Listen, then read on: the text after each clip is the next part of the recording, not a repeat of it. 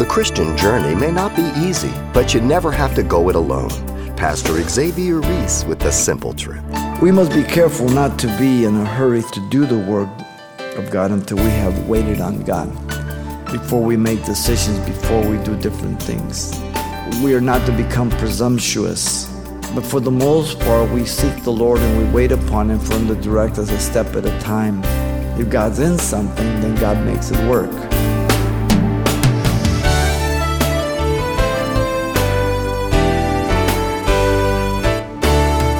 Welcome to Simple Truths, the daily half-hour study of God's Word with Xavier Reese, Senior Pastor of Calvary Chapel of Pasadena, California. It's been said that 10% of the people in church do 90% of the work. Well, unfortunately, that's never been a part of God's plan. Today, Pastor Xavier shares some simple truths for serving, which are biblical and effective. Let's join him for today's study from the Old Testament book of Nehemiah. A young preacher thrilled his congregation with his first sermon. His challenge was to gird up their loins for Christian service and living. At their dismay, he preached the same sermon the following Sunday. When he confronted them with the same ringing message on the third Sunday, his flock felt something must be done. "Don't you have more than just one sermon?" they said. He blurted out back to them as they blurted to him, "Oh yes." He said quietly, "I have many sermons. I have quite a number, but you haven't done anything about the first one yet." It's easy to come to church and we score the preacher. "Well, that one wasn't as good as last Sunday. That was okay." But it's for us to be doers of the Word of God. The church often today looks more like a football gathering, where you have a group of men out there, a very small number, that need desperate rest, and a whole bunch of people need desperate exercise. It's reversed. I fear such is the situation of much of the church today. People just come in and out without any intention to be the church or to be doers of what they hear. But it's a time to get intellectual information and biblical knowledge and kind of just be equipped for the Christian crowd. In our last study, we looked at Nehemiah's call to serve in the capacity of servant leadership, which is the only type of leadership that is taught from Genesis to Revelation, by the way. A call to serve has to do with our attitude, viewing ourselves as servants. A Christian should serve all, but never bow down to any. We bow down only to God, but we will serve all. A call to work has to do with our actions to accomplish the work of God. We put some shoe leather to the road, some sweat behind it. And so what we want to do is look at Nehemiah's call to work in the capacity of servant leadership here, verse 11 through 20. The scriptures are clear as to our call to work. We are to be diligent to follow every good work, 1 Timothy 5:10 says. We're to set ourselves apart for every good work, 2 Timothy 2:21 says. And we are made complete or mature in every good work, Hebrews 13:21 says. We will be rewarded by God according to our works, Revelation 22:12 says. So Nehemiah's call to work is characterized by three things here in verse 11 through 20. Let me read here, and then I will break it up. Verse 11 says, "So I came to Jerusalem and was there 3 days. Then I arose in the night. I had a few men with me. I told no one what my God had put in my heart to do at Jerusalem, nor was there any animal with me except the one on which I rode. And I went out by the night through the valley gate of the serpent well and the refuse gate, and viewed the walls of Jerusalem, which were broken down, and its gates were burned with fire. Then I went on to the fountain gate and to the king's pool, but there was no room for the animal under me to pass. So I went up by the night by the valley and viewed the wall, Then I turned back and entered by the valley gate, and so returned. And the officials did not know where I had gone or what I had done. I had not yet told the Jews, the priests, the nobles, the officials, or the others who did the work. Then I said to them, "You see the distress that we are in, how Jerusalem lies waste, and its gates are burned with fire.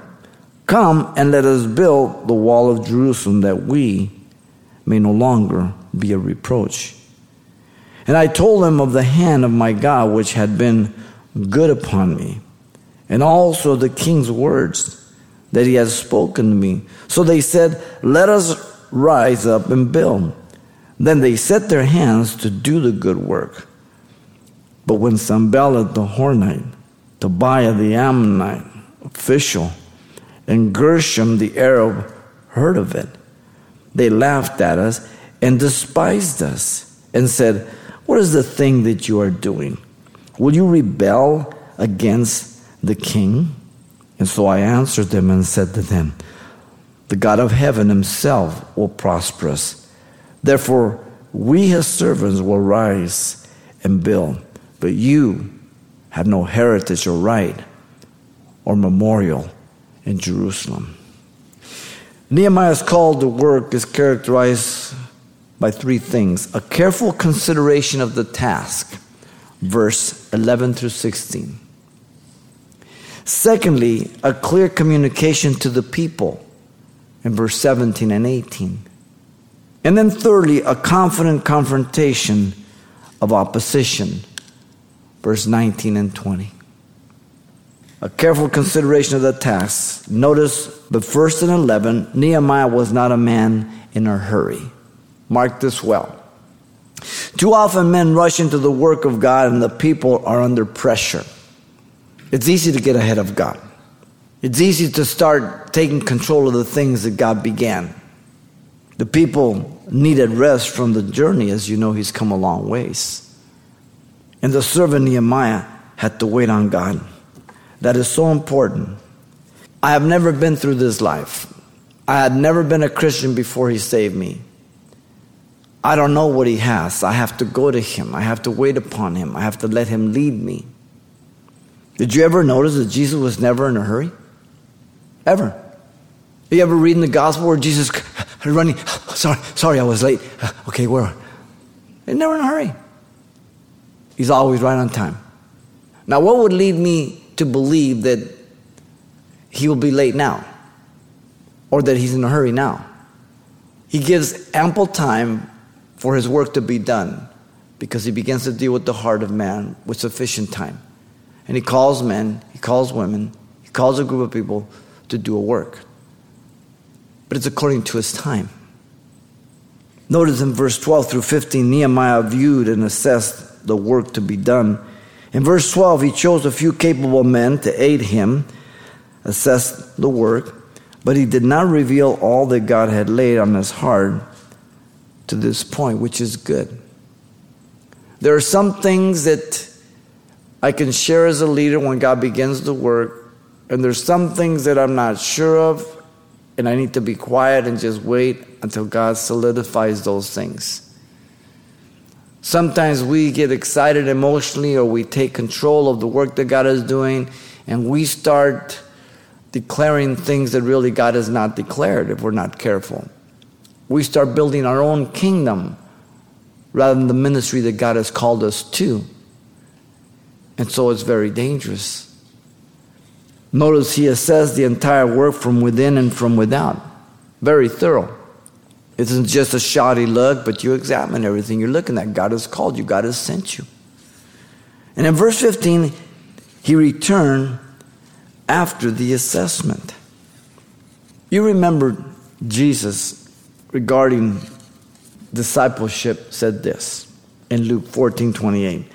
"For which of you intending to build a tower does not sit down first and count the cost, whether he has enough to finish it?"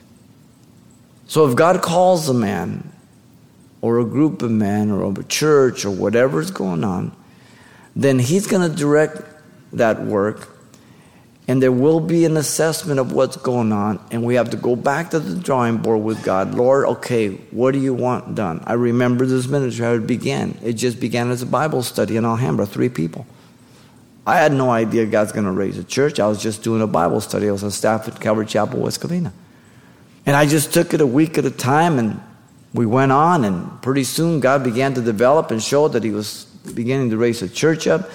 And so then came the time when I just stepped out on Sunday morning, and we stepped out in June, and we had our first Sunday service, and we kept that till September, and we never went back to the home. Quit West Covina, and I just came out.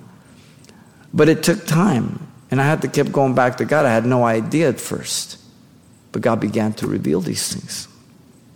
But there's a cost, and you count that cost, and you look at things, and you make sure that God is the one who's directing, not just yourself. Notice in 16, Nehemiah wanted to share the vision, but had not done so yet. The officials did not know where he had gone or what he had done. He had not yet told the Jews, priests, the nobles, the officials, and others who did the work. And this is important. Sometimes to share everything or to just, you got to wait and let God do it as a leader. Because you're waiting for his time, and you're waiting for him to direct your steps. Because you don't know the end from the beginning. Years ago, it was announced that General Booth of the Salvation Army was losing his sight and that his days of youthfulness were over. After many weeks of seclusion, this Christian hero of 80 years appeared, having had one eye removed and possessing only imperfect vision in the other. To an audience over 4,000 in London, he spoke for an hour and a half. He said, quote, "I want to do more for humanity." He said, "And I want to do a great deal more for Jesus. There are thousands of poor, wretched, suffering, and sinning people crying out to us for help, and I want to do something for them." The Salvation Army has come a long ways. It's not what it used to be. It's called the Salvation Army, and they wore a military uniform to an extent because they were soldiers of the cross. They preached the gospel. They knew that that was the forefront of their proclamation, not simply helping people. We must be careful not to be in a hurry to do the work of God until we have waited on God. We already saw in chapter 1 how Nehemiah was a man of prayer, and he waited upon God all those months before we make decisions, before we do different things. Now, there are times when God will lead you and you know that God is in it, and you make that decision right there. But for the most part, we seek the Lord and we wait upon him for him to direct us a step at a time. We are not to become presumptuous. We're not to become arrogant, thinking that we can do the work of God in our own energies, our own abilities. And therefore, when God calls you to do the work, whatever it may be, he will be the one that's going to open those doors and bring the people and provide the finances without any pressure, without any begging, without any marketing, without anything else. If God's in something, then God makes it work. We must be keen observers regarding the work, depending and expecting God to guide us and speak to us. I get up every morning, I believe God is going to speak to my heart, direct and guide me. And what happens that day, I believe, is the hand of God upon my life. Whether it's an interruption, whether it's bad news or good news, I believe God's in it that day, and I try to follow his lead. And then I take the next day, and then I go to bed again, and I take the next day. One day at a time. And you and I have to trust the Lord to lead and guide us as we get into his word, as we pray, as we step out in faith, and we make ourselves available to what he presents to us for that moment, for that day. so that he can use us and he can work with us. I said last week that it's a lot easier to steer a moving object than one that's sitting still, right? Or standing still. And I gave you the illustration of the old times in the 60s when we didn't have power steering and you had to parallel park. You want to make sure the car was moving. It's a lot easier. If it wasn't moving, man, you had some guns by the time you got out of there. So it's a lot easier to steer that moving object, and God directs and calls, and as you're moving, he directs and guides. In fact, the scriptures tell us that he guides the kings of the earth like the rivers, right? We must not be too quick to share all that God is sharing with us until it's time, lest we misunderstand God or misrepresent him. Like Joseph in the dreams. He spoke the interpretation of the dreams and they came true. But then he says, now you remember me. God allowed the baker to forget because it wasn't God's timing. You see? And there's always a danger for us to want to hurry the things of God, so we have to be careful. The scriptures say that where there is no revelation or prophetic vision, the people perish.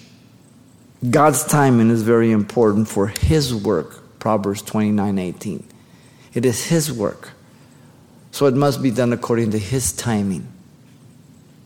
Too soon can hinder the work. Too late can miss the work. The right time will ignite the work. So we have to be in pace with God. And we're all in the same boat. I don't have a hotline to God. We all have the same disposition. We're all sons and daughters of God, and we have the one channel, prayer, and seeking him in the Word of God. Burnout is not a biblical term. It began to be thrown around in the early 70s. But it's a modern day sociological, psychological term. It is the result of overcommitment by prideful confidence of one's flesh. Burnout. Not the call of God. For God gives the sufficient time enabling to accomplish the call. He's not the author of confusion. If he calls you, he will direct and guide you. He will give you the necessary time and the necessary provisions. Your responsibility and mine is to stay in step with God. Unto him who is able to do exceedingly abundantly above all that we can ask or think. Burnout is not a biblical term. Jesus didn't burn out. Paul didn't burn out. Now, I get tired in the work at times, but I don't get tired of the work. But I can bite out more than I can chew, right? And that's my fault. That's not God's. Burnout is beginning in the spirit and ending in the flesh. Galatians 3:3. It's good that you begin in the spirit, but you have to finish in the spirit. You have to continue. A call to work is characterized by a careful consideration of the task. Secondly, a call to work is characterized by a clear communication to the people. Verse 17 and 18. If the work of God is going to get done, the leader must communicate it clearly to the people. That's the job of the pastor. Nehemiah, notice in verse 17, proclaims the obvious need. The condition of the people in distress. The condition of the city, Jerusalem lies in waste and its gates are burned with fire. The call to work, come, let us build the wall of Jerusalem that we may no longer be a reproach. Very obvious. People can see it too. But God calls the leader to point the most obvious things out and to lead the people. We see it through Moses. We see it through Joshua. We see it through David. We see it through Peter. We see it through Paul. Now notice, still there in verse 18, Nehemiah proclaimed it was God's work. This is important. By the good hand of God upon him. This is what he said in chapter 1, verse 11 also. Okay? The leader must always remind himself that this is God's work, not his. And he has to communicate that to the people and not just say it. Because a lot of pastors say it. And they use God's work for the kingdom they want to build. And they pressure, they prod, they manipulate people. Nobody should pressure you. Nobody should manipulate you. You should hear clearly the voice of God to what he calls you to do in that church. And then you need to do it passionately and wholeheartedly. But also by the king's favor on him. Evidence of God's answer and mercy that is given to us from chapter 2, verse 1 on down to 8. And so he's pointing to confirmation that God has been directing and guiding him. Number one, it's important for the leader to understand and to see that God is calling and directing and anointing him. And then he has to remind the people that God is the one who has done this and show evidence that God is the one that's doing it. So that the people's confidence are upon God, not upon the man. Very important. Notice Nehemiah perceived the response of the people. The proclamation was voiced, let us rise up and build. Their preparation was tangible. They set their hands to do this good work. Very practical. God begins to work in their heart. The word set means to strengthen, to make firm their commitment. The word is used 12 times in Exodus to describe the condition of Pharaoh's heart against God. He set his heart hardened against God. Now this is in the positive. They set their hand to do the work of God. And it's an incredible thing when God works in the heart of people and they catch the vision and God's the one directing and they're coming to hear the voice of God. They're coming to serve God. They're not just coming to get information or to score the sermon, but their passion for God is ready to serve. And God begins to tie the hearts together and to do the things and direct and guide, and God is glorified. Notice their unity. Their common vision and purpose was a result of clear communication to the people, and is evident in chapter 3 as they divide up the work according to families. It was clearly communicated God was doing the work in the heart, and they committed themselves to do the work. A leader needs to tell the people that it is the work of God, not his. But if he does, then he has to verify it by God's direction and provisions.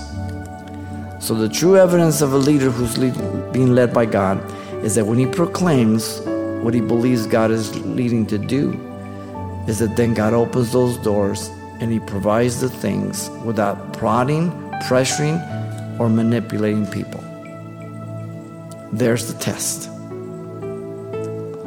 So that everybody sees that God is in the work and is not some man that's trying to build his own kingdom and is just a spiritual cheerleader from the pulpit. Very, very important. Pastor Xavier Reese, wrapping up our time today with a reminder that all we do for the kingdom is to the glory of God and not to ourselves. Now, you can hear this message again anytime online by simply selecting today's date at the radio listings link you'll find at calvarychapelpasadena.com. And there's more to come in this important study right here next time as well.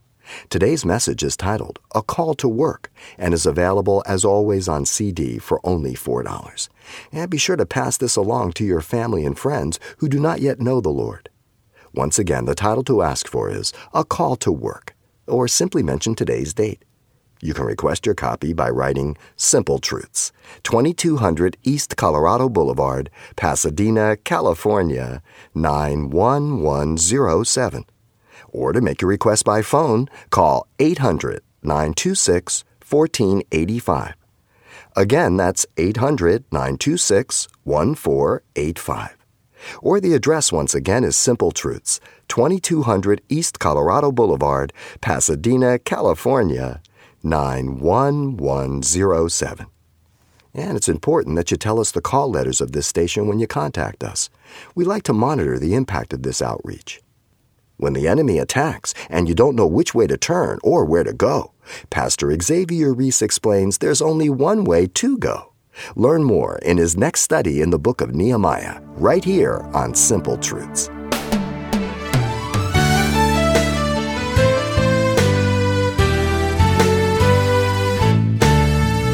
Simple Truths with Pastor Xavier Reese, a daily half-hour broadcast, is a radio ministry of Calvary Chapel of Pasadena, California. www.calvarychapelpasadena.com.